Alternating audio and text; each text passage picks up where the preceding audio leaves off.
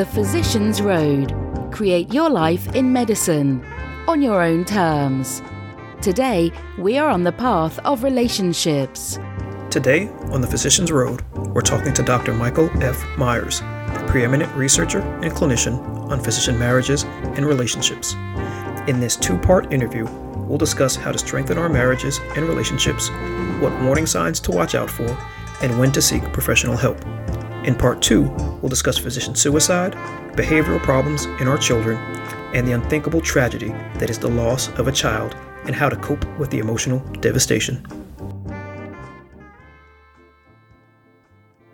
The Physician's Road is brought to you by Vernonville Asset Management. Vernonville Asset Management was created to help physicians build wealth and create income beyond Wall Street. Through our exclusive private investments, doctors can begin to free themselves from the burdensome regulations in healthcare by creating income streams independent of medicine.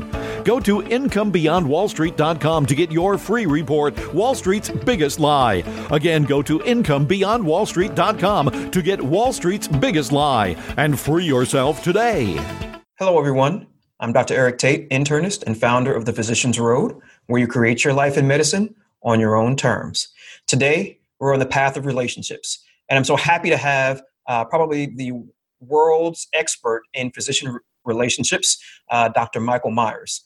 Dr. Myers comes from us from Brooklyn. He's at SUNY Downstate. He is professor of clinical psychiatry at SUNY Downstate Medical Center in Brooklyn, New York, and the immediate past vice chair of education and director of training in the Department of Psychiatry and Behavioral Sciences. He's the author or co-author of 8 books and over 150 articles, book chapters, letters, book reviews, and 8 videotapes covering a range of topics in psychiatry. His 2 most recent books are Why Physicians Die by Suicide, Lessons Learned from Their Families and Others Who Cared, and The Physician is Patient, a clinical handbook for mental health professionals, co-authored with Dr. Glenn Gabbard. Dr. Myers is a specialist in physician health and has served on physician health committees for both the American Medical Association and the American Psychiatric Association. He was in half-time practice for 35 years until 2008. For the past 20 years, his practice was limited to the treatment of medical students and physicians and their families. He is a recent past president of the New York City chapter of the American Foundation for Suicide Prevention and an emeritus board member. Currently, he is on the board to the Committee for Physician Health of the Medical Society, State of New York. He writes a monthly column on physician health and illness for Psych Congress Network and for Psychology Today. Dr. Myers, welcome to the Physician's Road podcast. We're happy to have you. So please kind of give us a little bit of your background and how you came to be in this field of study. Okay, Eric. Well, first of all, thanks for inviting me. I'm happy to be here, and I appreciate the opportunity to talk. I'll just give a brief synopsis. My first exposure to problems having to do with physician health was when I was a first-year medical student, and one of my 3 roommates, there were 4 of us who were medical students all living together, killed himself over the Thanksgiving weekend, and that was awful. This is back in 1962. If we think that there's stigma associated with problems in doctors today, it was 10 times as bad back then. I can imagine. Yeah, losing Bill was such a shock for all of us in our class, and for the 3 of us as losing a roommate. We heard nothing from the dean's office. Nobody spoke to us. We didn't go to the funeral. We didn't send flowers. I look back on this and think if Bill had been killed in a car accident, of course we would have all been there. But that just was the times of how things were silenced. Okay. Yeah. I had no idea that I might even go into psychiatry back in those days, but it was through my residency. I started out in internal medicine and then switched into psychiatry. And during my residency, I got to treat 2 or 3 physicians or their family members, and then I did child psychiatry and I looked after kids of doctors, and that sort of gave me a little bit of confidence and a bit of a leg up in having a physician as a patient or a member of their family, so that when I opened up that half-time private practice that you mentioned in the bio, I started to see quite a few physicians, and that's why I decided to restrict my practice after a certain number of years. And so that kind of brings us up to, how I sort of became who I am today.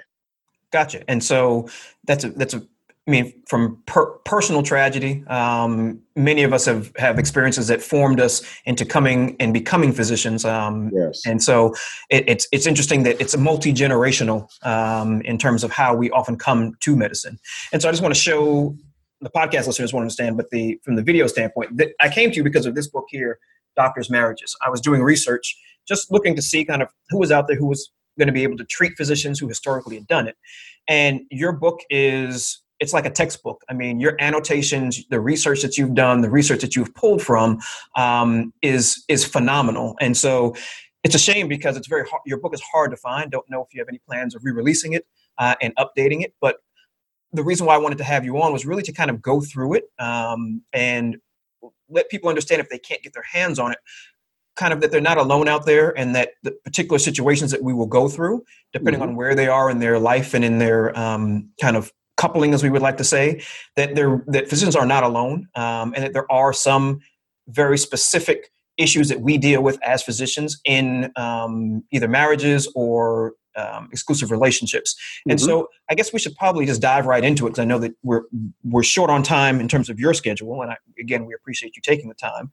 So let's just kind of go through why physician marriages may be different. Are they different? Kind of give an overview of kind of that, the coupling process for physicians. I'm happy to, Eric, and thanks for that intro to that. You've got the second edition there, and that was published, I think, in 1994, about 6 years after the first edition in 1988. I wrote the book because I was seeing so many problems of doctors in my practice. And you're right, I didn't have a template. I didn't have a guide either. I was kind of flying by the seat of my pants. But I felt I learned a lot. And it's interesting that you say that your audience will realize they're not alone, because that was one of the most important pieces of feedback, which I found very gratifying. When I'd run into doctors, they say, your book really gave me the spark to go see someone with my wife or with my husband, because I don't know, I just thought we were the only ones. And I realized, this isn't uncommon. So I'm very happy about that. So what I wanted to say about that, largely in a sense, our marriages really aren't that different than, say, other marriages that are kind of similar to that. And the two most similar ones would be those situations in which the marriage is more traditional. In other words, where the physician, and so right now I'm kind of talking about a situation where it's usually a male physician, but sometimes the reverse, a female physician is the primary breadwinner, the wage earner, and the other spouse is the full-time homemaker, mother, or Mr. Mom or something, is basically doing all of the unpaid labor of running the place. And you still see some marriages like that. The vast majority now, though, are sort of dual career. And even if both parties aren't working full-time, especially when the kids are young, the other partner, though, is maybe working part-time and inching up to, sort of more full-time as the kids grow up. Except those couples that they have dual career, dual doctor marriages right from the get-go, and they have extended family living with them, or they have a nanny or au pair, somebody living in, or a very good daycare system or something like that. So you could compare our marriages to those other groups of people, where they're busy. But where the difference is, I think, is where at least one of the partners is a physician. And what that has something to do with, and I like to call it this, I used the word stigma earlier.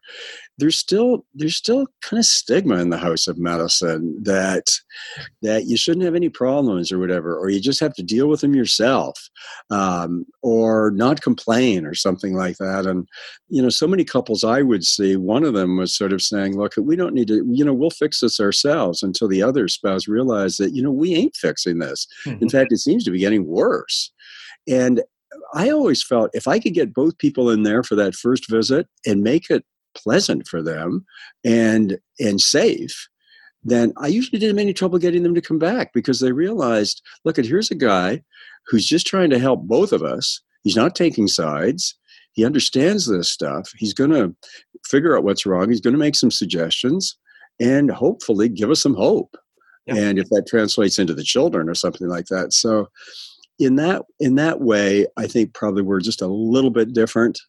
And maybe the hours, especially in those branches of medicine that really, really demand at least 50 to 60 hours per week. And that's the regular week. That's outside of times of the year when the person's on call more often or something like that. So that's hard work. That's a lot of hours, and that's hard for the other spouse and sometimes for the kids too.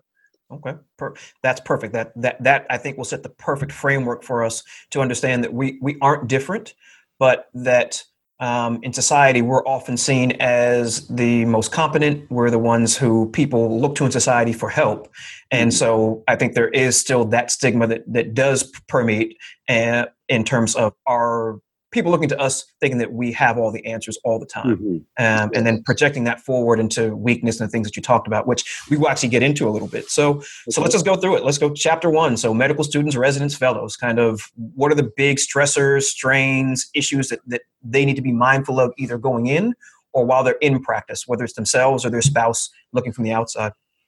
Yes. Okay.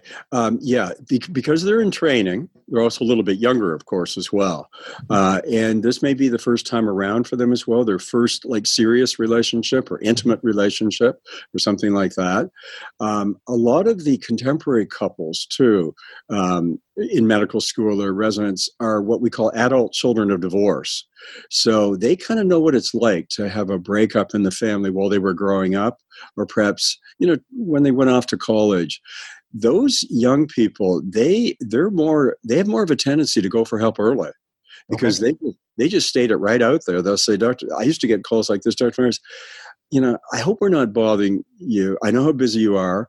Our problems, I don't think are maybe as serious as some of the ones you see, but, we'd like to nip them in the bud, and we'd like to lay down some good skills early.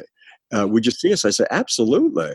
So I'd see, a couple like that. So what they're dealing with is, again, a lot of work, a lot of study, maybe anxiety about exams, education debts. As you know, I think I may be a little dated on this, but I think the sort of ballpark figure of a graduating student today of debt load is roughly $250,000. Yeah, I think it's somewhere in that, plus or minus, standard deviations. That's a lot of money, and having that hang over your head, even if you haven't started a family and you don't have children, you're both going to be leading pretty busy lives, especially if you're both dual career people. So it's finding the time to have together that is really the key. And I used to spend a lot of time just kind of looking at their schedules with them, trying to figure out if they were both doing on call, for instance, if they could kind of coordinate their schedules at all so that they're both on call at the same time. And if not, they've got to be really organized in order to kind of, protect time for their time together. And by the way, I think that's a key word, protect time, or 2 words, protect time, because as you know, medicine is so demanding, and so are a lot of other fields as well. So I'd say to couples, look, you need to find at least, if you can, one evening a week when you can have it just for yourself, where there's no interruptions, preferably outside the home if you can, maybe out to a restaurant, out for a walk, something like that. If not, try to do it within the home. And I'm talking about put your pager aside, turn your cell phone off, turn off the TV so that there's no distractions, and just kind of review where you're at, how the week has been, how the day has been, or bring up those things that are a little bit hard to bring up. And so I'm kind of getting into general communication skills, but they're really important, really, I think, in an intimate relationship, a committed relationship at any life stage. So that's just kind of a little bit of it there.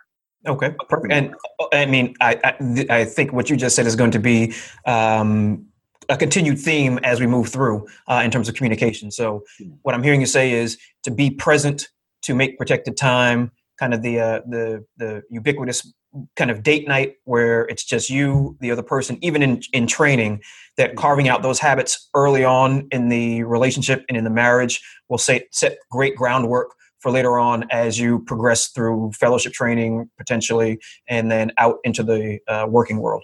Yes. Yeah. Eric, if I could just add one thing. Yes. It's a little bit harder to do when you're in training. And what that is to try not to be totally used up when you walk in the door at the end of the day. That's hard during training, and especially certain residencies that demand so much. You come home and all you want to do is just flop into bed or put up your feet and watch something silly on TV or something like that. But when and if you're not totally used up is good, because you really do need to, again, protect some time and energy for that person who you haven't seen for 12 hours or maybe even longer. And I could say that to both partners as well, because, when we've got that time and energy and rest, we're just nicer people. Oh yes, absolutely. I mean, that's a big thing right now in medicine, is just kind of schedules and those kinds of things. Yes. So would you say that if partners going in understand that there may be some decompression time needed when someone first comes home, but then after that you kind of will then come together, and of course every couple is going to have their rhythm, figure out what that rhythm looks like. But would you say that just having that understanding would be helpful at the outset, so someone doesn't feel neglected? Yes. In fact, I like your term decompression time. And that will vary a little bit from, person A to person B. But what I always told people, though, I said, except though, yes, you're well, you have a right to a little decompression time, but you have to say hello first. And you have to, and even better, how about a little hug? And how about a little kiss? Even if you're not feeling that sort of good with each other these days or whatever, just try it. It's at least a way of saying, and then if you really got it in you, say, I'm so happy to be home. I missed you today, or something like that. Those are terms of endearment. Those are sweet words that, let's face it, we all like to hear. So absolutely. And my suspicion is that you're directing this to the males in the population who are maybe, that's my suspicion. Okay. So let's move to kind of chapter 2. You kind of go into kind of male physician marriages. And during that time, medicine was very much, moving from being so male dominated, kind of in a transition, but much more male dominated now. So for when the male is a physician kind of in the marriage, kind of what issues need to be top of mind? I mean, I think we hit some of it what we were talking about, but let's go a little bit deeper. Yes. Yeah. In fact, because you're right. That's kind of a bit of a segue from what you said just in the last few minutes, Eric. See, I mean, this is kind of stereotypic what I'm about to say, but there have been a lot of gender studies and the differences between how men and women communicate, and some very fine researchers in that way as well. And there are exceptions, and there's things in different cultures too that apply.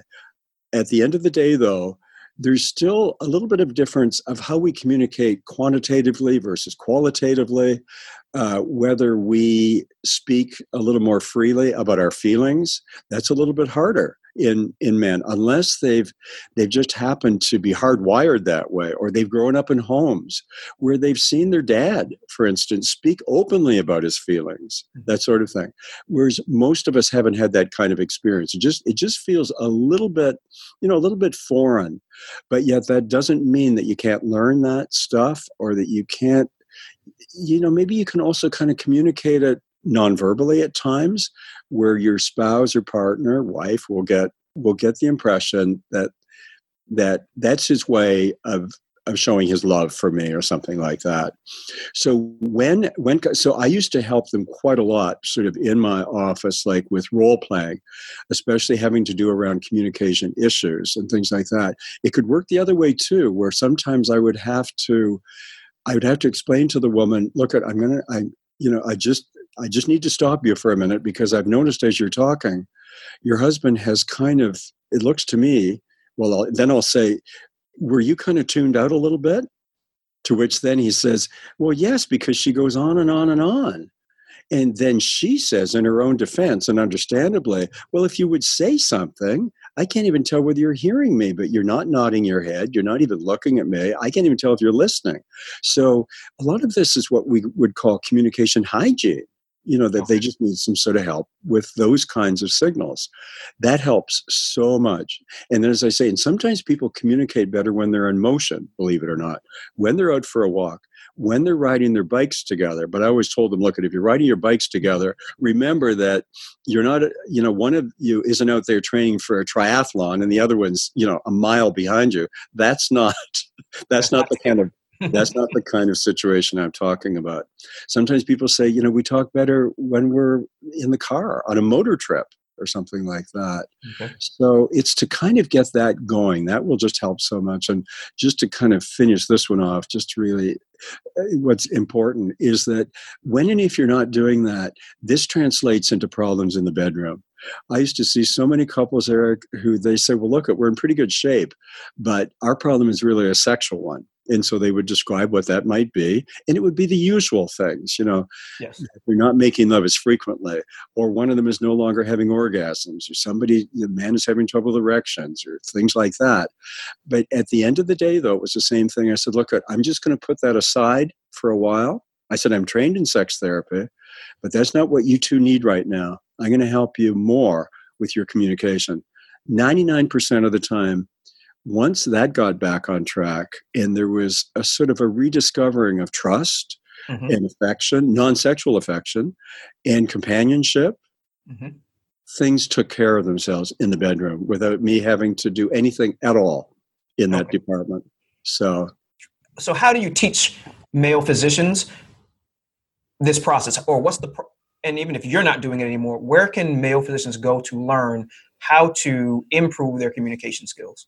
Oh, yeah. Okay. First of all, I used to tell people, because some people would say, we live in a kind of an isolated area.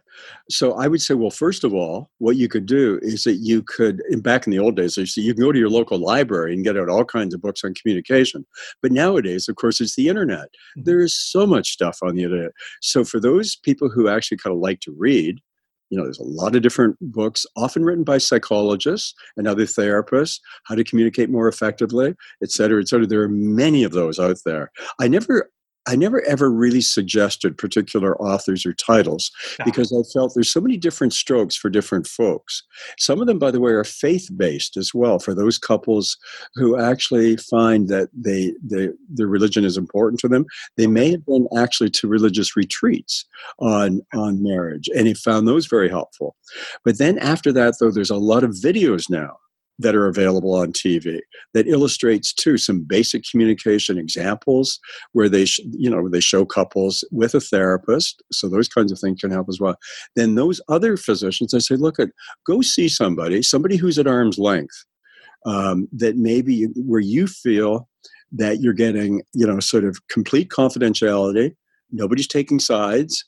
And it may be somebody who is a psychologist, clinical social worker, a member of the clergy, something like that. And that can really, really help because they're with somebody who's trained and somebody who's objective, who is not a family member or a friend, so they're not taking sides, who can really kind of see the big picture. It really instills just sort of like peace and trust and hope. Okay.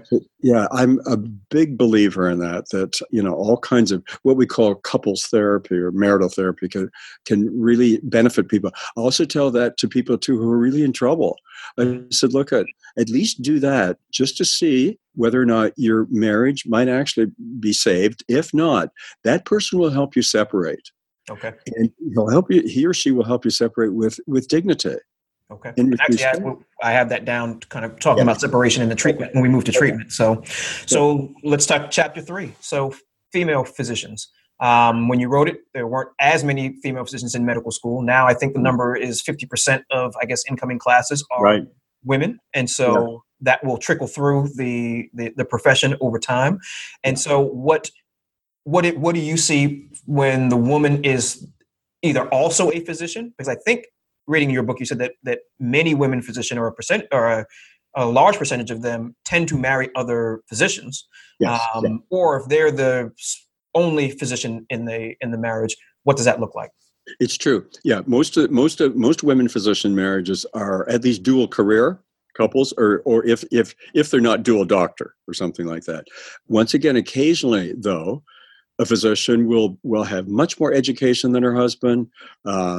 She'll make more money than he does, but they have a complete role reversal that works for them, and they can communicate beautifully together. Sometimes people have trouble understanding that, but they really do.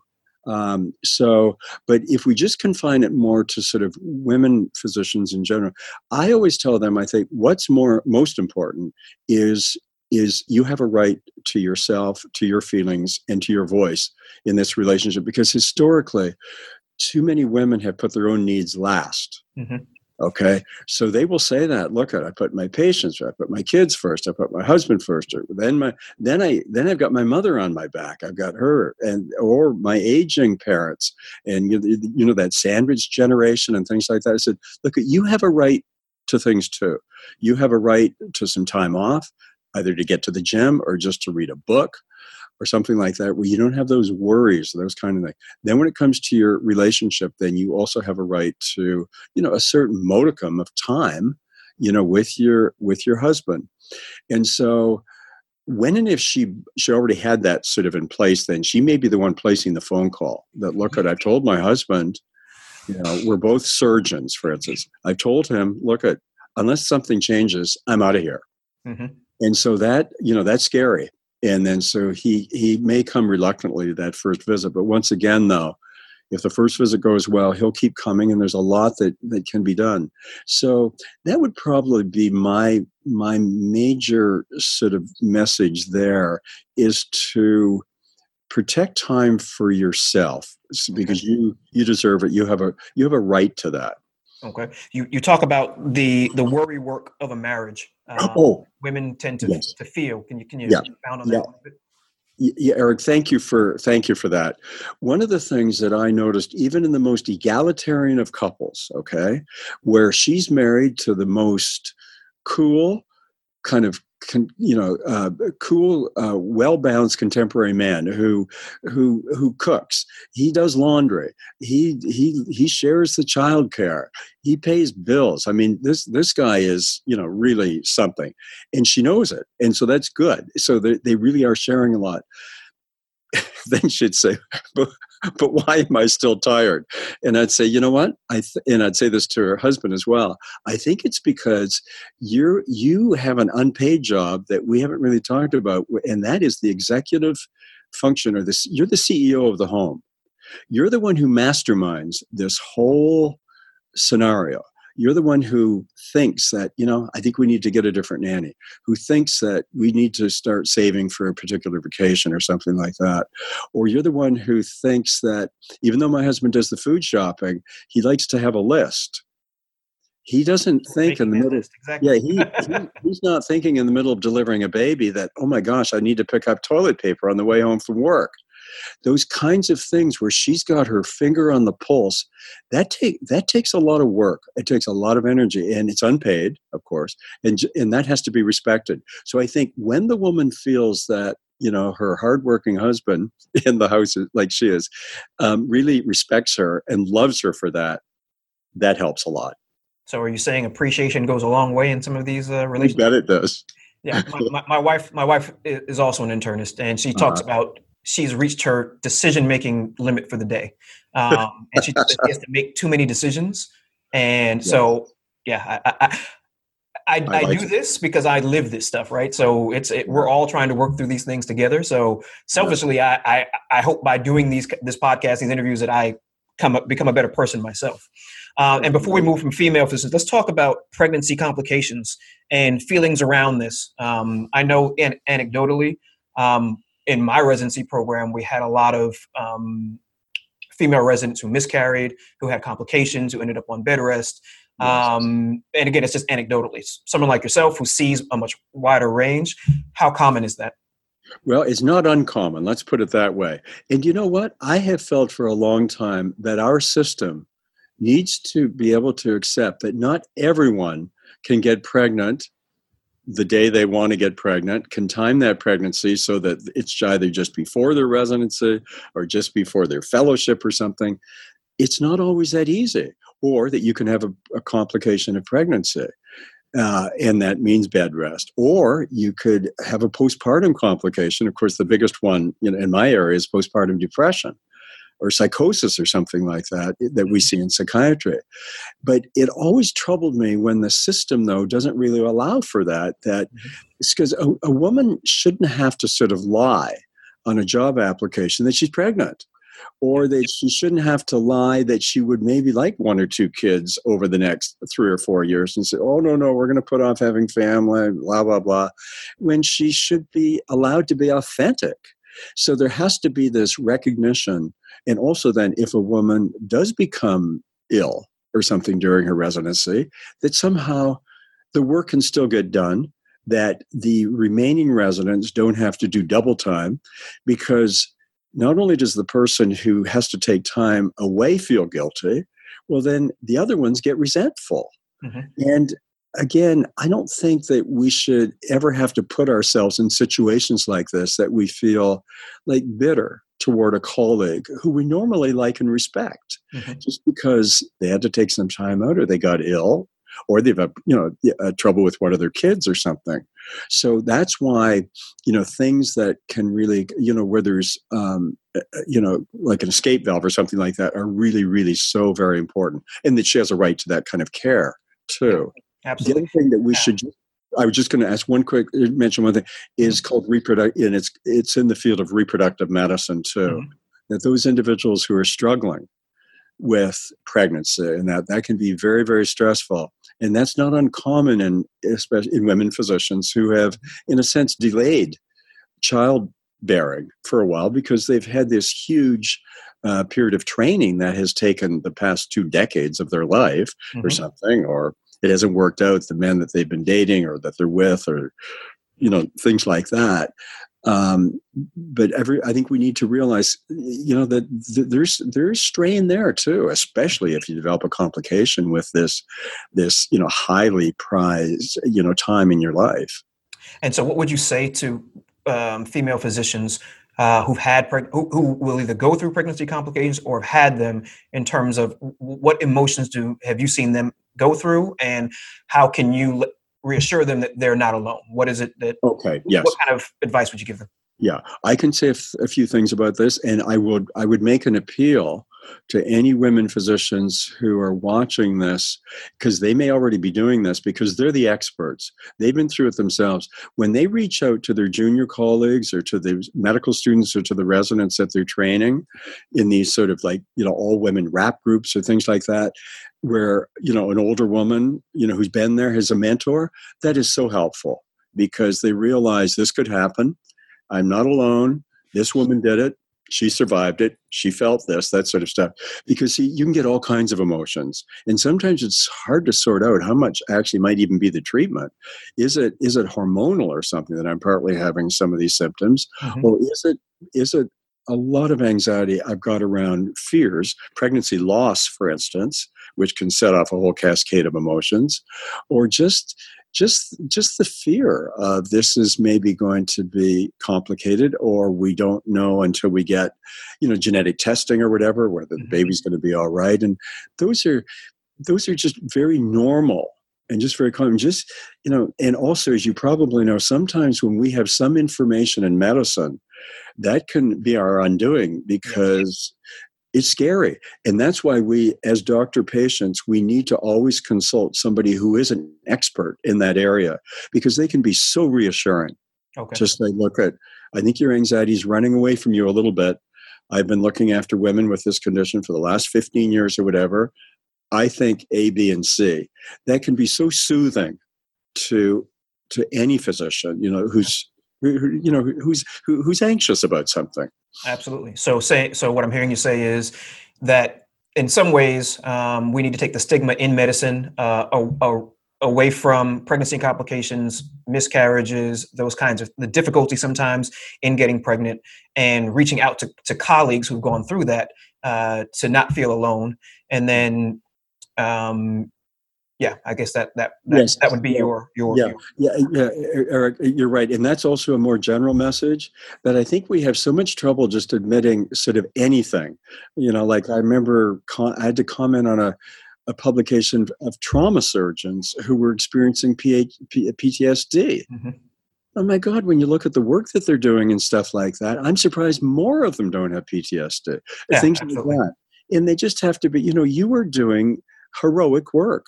This is valuable work. Take care of yourself so you can keep doing it, because I think you do need to kind of, pull back just a little bit. I think you're working too hard, et cetera, et cetera. Just, it's like giving them permission. Absolutely. For our humanness. Absolutely. That's a big thing for me when talking with physicians, is giving ourselves permission to feel the things that we feel and not feel guilty about it. Absolutely. And so let's move to chapter 4. So gay and lesbian couples. I guess when you wrote it, it was a different time in society. First edition, second edition, to where we've come today. It seems like we've come light years in many ways. And so what are you seeing? What have you seen in terms of any changes in the dynamic in gay and lesbian couples and their ability now to be able to marry? Are there very specific things to watch out for in those couplings? Yeah. Okay, that's a big question, but I would agree with you. We have come so far in the last couple of decades, even before legalized marriage. I mean, there was just sort of a sense of, higher level of acceptance. And I don't think we should ever underestimate how freeing that is for individuals who have felt marked, or who have felt in the shadows, or who have felt, wronged in some sort of way. So just to know that they can actually formalize their love for each other, because it used to be commitment ceremonies. Now they're actual weddings. And when you have your families of origin and your friends there standing in supporting you, in giving their blessing and things like that, that is tremendously affirming. Okay. And, marriage is tough, and for all kinds of people at different stages. So to kind of know that is really, just very helpful. I'm fond of saying that, at the end of the day, the difficulties that same-sex couples have really aren't that much different than heterosexual couples. And of course, they are going to differ if it's, say, a lesbian couple, the way they might communicate, whereas a gay male couple, the way they might communicate. But once again, though, it's if when attention is paid, though, to the communication and to try to make sure that it gets back on track, or that it gets better than it's ever been, that's the kind of thing that will help a lot as well. And of course, nowadays too, with so many same-sex couples actually having children, that's really introduced a whole other level too of interest and responsibility. And sort of a lot. I know that a lot of gay male couples who have either adopted children or have had children through surrogacy will also. Some of them are quite happy actually to kind of temporarily have a little bit more of a traditional marriage, where one of the men will actually stay home and be the dad for a few years. And I don't know what that will all mean, in the long run. Mm-hmm. But overall, I think that we're just seeing, basically some very, similar things that, that you could apply in a sense, the sort of the same, the same attitude or the same kind of support too. That gotcha. Sort of. Okay. Yeah. And are there any specifically, because if we're talking about medical students or residents, people may be coming out during that time period. Are there anything in terms of what advice would you give at that point to someone who is discovering their sexuality in their medical training? Yeah, actually, that's a good question, probably for anybody, irrespective of sexual orientation. Okay. That there is something to be said for maturity, and because we've known for a long time that those marriages that are conceived at quite a young age, now this is in Western society, mm-hmm. that are conceived at quite a young age, and especially if they're complicated by a pregnancy, that kind of in a sense drives the marriage, they have a much higher rate of breakdown and divorce. And it's because they really just don't have the maturity, that sort of thing. So when people are a little bit older and actually have spent, quite a lot of time together, that really helps a lot when they take that next step of actually making a commitment to each other. Now, having said that, I've certainly looked after couples who didn't meet each other, say, whether they're gay or straight. They meet each other in their late 30s, and they said, listen, we telescoped this. We met online. We were basically sort of engaged at 3 months and married in 6. Uh-huh. But it's interesting. They approach the relationship with a maturity that they wouldn't have had if they were 20 or 25, because they just say, look, we just cut through so much of the BS that we're kind of right there, and we can tell. And we just have a maturity about our love. It's less selfish. Gotcha. And, that sort of thing. And we know that from studies of love, actually, through the life cycle. But that's probably another interview, Eric. Yeah, absolutely. And the conundrum is this, right? Our fertility is highest when we're youngest, and then it peters out. So it's kind of almost a catch-22 in some ways. It is. All right. So let's move on to chapter 5, the divorce, the big elephant in the room.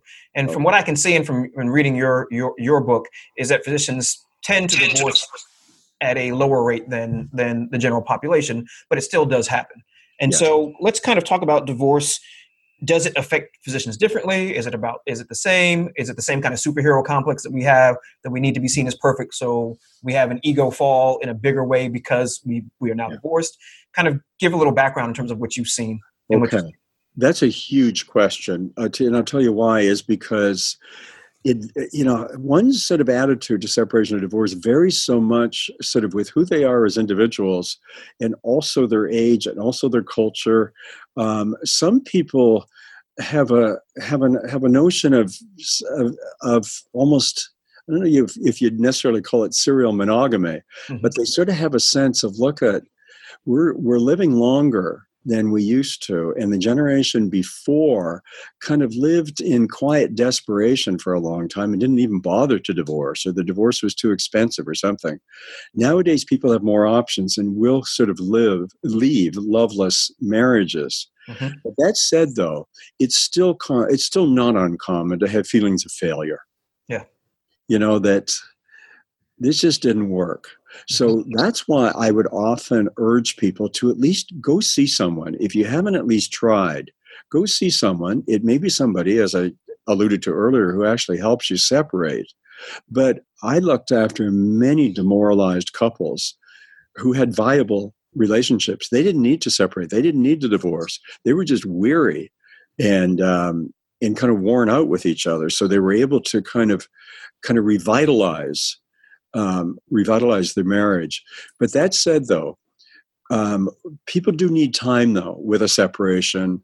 And I always used to urge people that if they're going to be dating again, to take their time, and take time to have actually grieved that first marriage, that that divorce, that sort of thing, because that's very, very important. And because that way, that will stand you well, in your next relationship. And if you're doing any co-parenting, that will also give your kids time to really have you to themselves, because they may not have felt that they had that before when mom and dad were together. And they don't want it complicated by a stepmother or stepfather, like in the early stages. They don't want that. They're going through adjustment themselves. So that's where a lot of help is available for people. And I always urge people to take advantage of that it'll help you regain your self-esteem too. Okay. Because there are clearly some marriages that are no longer working. Yeah. There really is nothing left. And it really is good for everyone, including the children, that they live apart. Gotcha. There's still that loss, but there's no longer that horrible tension or that desperation, or maybe the rage that was there, where everybody's feeling a little bit beat up. So you talk about in the chapter mourning, and you kind of alluded to it, but can you go in a little bit more depth about the process of mourning, the end of this relationship? Yes. And kind of the healthy ways in which people can do that? Yes. Thanks, Eric. Yeah, it's mourning what once was, okay? That it's not there anymore. But it's also mourning what was supposed to be, whether that meant we were supposed to have a family together, or we were supposed to be together, I thought, until our kids graduated. Or we were supposed to be together and kind of grow old together. So there's that kind of mourning too. And I talk to former spouses of physicians who would tell me, and I'm also mourning my loss of the medical field, Because I met my husband, when I was in grad school in chemistry and he was in medicine. So I kind of went through that whole process with him through medical school, through residency, through those early career years. And our whole world was kind of medicine. And now that's all gone. Wow. So I've kind of lost that too, that sort of stuff. But when people can be aware of that, they can talk about that, they can get those feelings out, they can be understood and supported. All of that is what we call grief work. Yes. That's very helpful. They will feel better through that sort of thing, and not necessarily be negative about a possible second relationship down the road. Maybe not, because you do see more women than men. You may or may not know that the remarriage rates for men are much higher than they are for women. That probably says something about, that's probably more historical than anything, that we're not very good at looking after ourselves or something. That's exactly what that says. There's so many women who say, been there, done that. I'm not doing that again. Yep. And some of them will say things though, like, I like to date. It's kind of nice to go out and have fun with someone. Some will also say, I don't even mind a little bit of casual sex, but I don't want the commitment. I really just, I'm independent. I'm happy. I've got wonderful friends and I like my life. Oh, absolutely. And I think over time, there will be less and less stigma around that as well. Yes. And so moving to chapter 6, so older physicians. And so that takes into account kind of retirement, loss of skills, things of that nature. Can you just kind of that's a broad topic. So let's talk about you talk about physicians being masters of denial. What do you mean by that? Okay. What I meant by that, I think, in that would be we see less of that today. Okay. More and more physicians prepare themselves for retirement. Okay. And we won't be able to go into this today, but when you look at all the burnout stuff out there. Oh yeah, that's a whole different topic. there are doctors who are taking early retirement and that sort of thing. And so many doctors retiring today, they've already got a lot of stuff in place. And so that they're not going to be, earlier we're done about grieving. They're not going to be grieving medicine as well. I've got so many colleagues who look back on medicine, they're retired, and they say, I loved it. I loved what I did. It was a wonderful career. I'm glad as a physician. But do I miss it? No, not at all. I'm enjoying this. I'm enjoying that sort of stuff. I gave it, a 40-year run or something, that kind of thing. Others, though, that don't have that, they really do have to fill in time in their lives, especially the men, because most of their wives don't want them sort of hanging around like lost little children, because they're kind of busy with their lives. On the one hand, though, of course, they want more time with their husbands, because now they can travel more together and not be dragged along to a medical conference or something where they only see him for one day or something, and the rest of the time he's indoors at the convention center, kind of thing. So, and the other thing that I think you see in older physicians, of course, as they come to terms with their increasing mortality, is they get sick, and so they're kind of giving up, slowly the vitality, or they're getting quite serious illnesses, or their colleagues are, and they begin to lose classmates from medical school. And that's where, reunions that medical schools have, that can be, they can get kind of sad, as you get up to 50 years and beyond. Absolutely. And and do you see physicians, or have you historically seen physicians coming into professionals to talk about those kinds of things? Is it something that they are self-initiating, their spouse is initiating, or just something that's happening right now and it's kind of an epidemic that we don't know about? No, because Eric, it wouldn't be uncommon for me sometimes for an older man, a retired physician, and his wife to come in together, because they're kind of readjusting. They're having some communication difficulties around how they are going to spend their time together and apart and things like that. But it wouldn't be unusual then after, 2 or 3 visits, that I have both of them together where he asks, and she's fine with it, if he could maybe see me a few times just on his own. And I always loved that. I thought, here's a guy who's never really done this before. He's never really talked to a therapist, let alone a psychiatrist. Mm-hmm. The other thing too is that sometimes people develop late life depressions. Okay.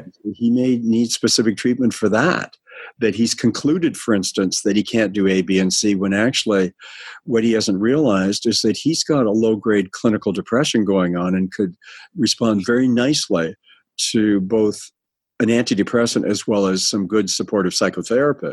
Then he feels great again, and he's ready to go into this whole other chapter of his life.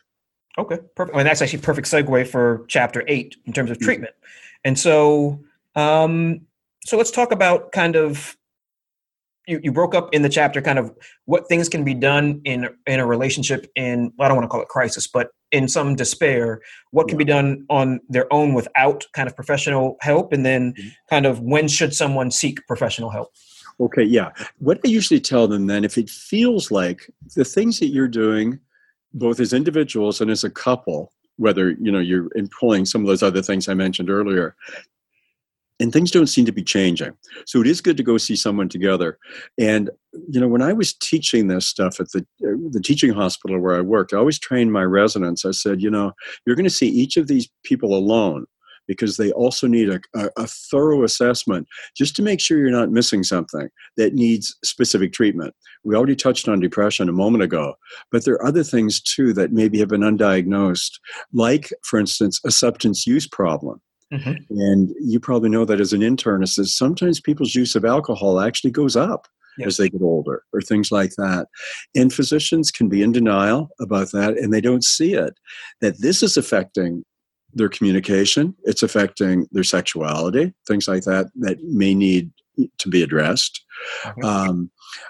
And also, too, there were sometimes I'd see couples, one of the reasons why their communication wasn't working was because one of them actually had what we'd call like a major depressive disorder. Mm-hmm. Like, in other words, because he was depressed, it was hard for him to, like, he was talking even less, or he couldn't concentrate, or he was tired all the time, or he had lost his libido. I mean, things like that, so that when you actually treat the depression, the individual gets feeling better again, then once again, the marital difficulties may take care of themselves. Okay. And that's why I always felt that here I was, a physician, trained psychiatrist, doing couples work, which was largely talk therapy, but I never regretted having all of my psychiatric training and my general medical training to pick up those things that maybe somebody else may not see. Okay. I can remember picking up like an early Alzheimer's, like an early dementia in somebody where the wife said, he doesn't pay attention, and he's got a temper. He forgets things I tell him, and next thing you know, I had him off to see a neurologist. Okay. Yeah. And so that kind of, we probably won't have time to go into it, but that kind of goes into the different people that you can go to in therapy, and what that looks like. And so, that's interesting. And so how would you direct someone to find professional help? Okay. What would that process look like for a physician at this point in time, right, from your understanding? Yeah, and there's no formula, because it's a little bit different for some people, and depending on who they are. And this gives me a chance to plug primary care physicians, because, as you may or may not know, many physicians do not have a primary care physician. Oh, absolutely. Yeah, but when they do, though, that's the person I think to start with, because you could go there. And if you've developed a trusting relationship with your doctor where you, in a sense, are really allowed to be the patient and he or she's allowed to be the doctor, those are individuals with resources as well, so that they may agree, they'll say, here's a couple of people who I refer individuals to. The feedback I'm getting about them is wonderful. And they're very comfortable looking after other physicians. That's music to our ears when we're doctors and we're about to become patients. Mm-hmm. So that's kind of a referral that you're getting from your own primary care physician. Now, other people, wouldn't do anything like that, but some will go, again, I touched on this earlier, but religiously oriented people will go to to the person of faith. Now, that could Okay. be their pastor, their priest, their rabbi, their imam, that sort of stuff. And then sometimes those people provide some counseling. Others are actually trained may have an associate's degree in psychology or social work or something, but others will refer them. But out there are a lot of people who are the vast majority of people who do couples work are PhD psychologists and clinical social workers. And many of them, I would say to them, look on their website and see if they belong to a national group, like the American Association of Marital and Family Therapists. Okay. That's a huge group of thousands and thousands of therapists, that sort of thing. They could probably also find someone there. Could you repeat that group again, just so I can make sure I put it in the show notes? It's AAMFT, the American Association of Marriage and Family Therapists. Perfect. Yeah, so they're statewide and all that sort of thing. The other people, though, do go by word of mouth. And that's very helpful. If you've got family members or friends who went to see a particular therapist, they seem to be pleased with that person. That's often a very good referral.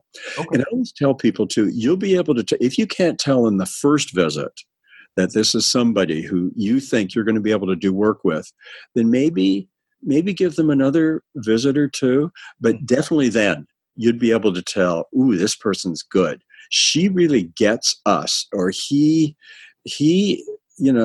a guy, but he appreciates my wife's position. He appreciates my position, et cetera, et cetera. Because sometimes people get concerned about that, about gender stuff, that they're going to, some men say, well, I want to go to a woman because then, she's going to side with my wife.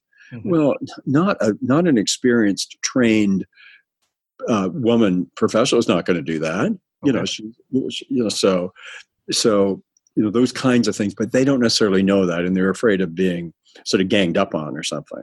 Gotcha. And we could go into, because I know you talked about kind of, what was it, dual physician alignment and all these kind of things, but yes. we don't have time. But so can you give someone who's not done any type of professional therapy an idea of what the process is? So kind of give them kind of what that looks like. Yeah, the most common process is where you go to see the person together. Okay. When it doesn't work that way, would be a situation, for instance, was maybe you've gone to see someone alone, but you've recognized you got some marital stuff going on, or the therapist does, and then they want to see you with your spouse. Now, if your spouse is okay with that and isn't worried that you're going to have some sort of alignment with that person and they're going to be chopped liver or something, well, then, you're going to be fine. Or the other way around, that kind of thing. But when you both go together, then this is a stranger to the two of you. And what you're going to expect is that individual is going to want to know, first of all, what are the issues for you two? Okay. But is going to need to hear, though, from each of you, because that therapist is going to be trying to sort out, she seems to be more worried about this one than he is, whereas the drinking, she's more worried about that than he is, or something like that. Mm-hmm. So that there's just this sort of sense. And that's about all you get done in the first visit, is just sort of a lay of the land of what the issues are. Okay. Then the person will sum up a little bit at the end and just kind of explain a little bit what they think, if they can, just even in a preliminary way, and then just give a little bit of a plan of maybe what that he or she wants to see you again. In my case, the second and third visits that I did, and I've written about this, and this is the way I teach, was always an individual visit with each person alone. Okay. But that's not universal. There are many couples therapists who never see either person alone. And that's fine. That's the way they do business. I always did it differently. I think it's because I'm trained as a doctor. I'm so used to seeing people alone. And I kind of want to hear those kind of secrets. Yeah, unguarded moments. Those unguarded moments. Plus, I'm not going to share that stuff with their spouse. I can't do that. Mm-hmm. I'm not allowed to. I wouldn't anyway. Yeah. But yet I will know in the back of my mind, maybe why he's struggling so much with this particular issue or something like that. I may encourage him to disclose that when he's ready to his wife, that I think that this is something that will help her to understand him. That Got kind it. of. So. Got it. And then what about the spouse who is resistant to going to professional treatment? Right. How do you work through that? Yes. Yeah. And again, that will also vary a lot. See, some people will sort of do it by going themselves and then say, look, as you know, I've been to see this therapist. She really agrees with me that we've got some merit. She feels confident that she could help the two of us. Would you please come? Now, he might, because she's talked about this person, seems to like him, but may not, that sort of thing. The other thing too, though, I'm always trying to think of things that they can say or do absolutely before having to threaten. Yeah. So ultimatums are never fun. Yeah. So I mean, I'll sometimes say, well, look, why don't you just kind of itemize to your husband the things you're worried that it's not just you, but you're kind of worried about him a bit, maybe that he seems kind of glum or he seems unhappy or irritable, or mention, if you've got children, mention the kids, that they seem to be picking up something, that we're just not as happy as we used to be, or something like that. It's to kind of educate a little bit. Yeah. And then to just reassure the person, look, these are trained professionals. Because some will say, well, how is she going to fix my marriage? That sort of stuff. Well, she's had training. She has a degree.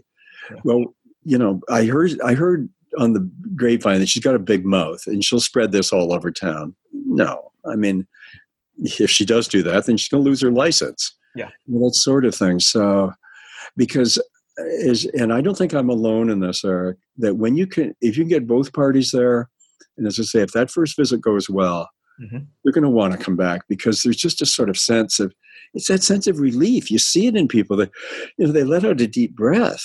Okay. And they say, believe it or not, I do feel a little bit better. I didn't want to come, but I'm glad we did. Yeah. So it's kind of like exercise. You feel better after you've done it, but exactly. getting the inertia up to actually go can be difficult. So what I'm hearing you say is to all the physicians out there, it's not as bad as you might think it is in your own mind. And most of the time you're going to feel better after you've done it. Absolutely. I'll second that. The Physicians Road is brought to you by Vernonville Asset Management. Vernonville Asset Management was created to help physicians build wealth and create income beyond Wall Street. Through our exclusive private investments, doctors can begin to free themselves from the burdensome regulations in healthcare by creating income streams independent of medicine. Go to IncomeBeyondWallStreet.com to get your free report, Wall Street's Biggest Lie. Again, go to IncomeBeyondWallStreet.com to get Wall Street's Biggest Lie and free yourself today. Thank you for listening to The Physicians Road, where you create your life in medicine on your own terms. Please go to thephysiciansroad.com and sign up for your free guides and resources.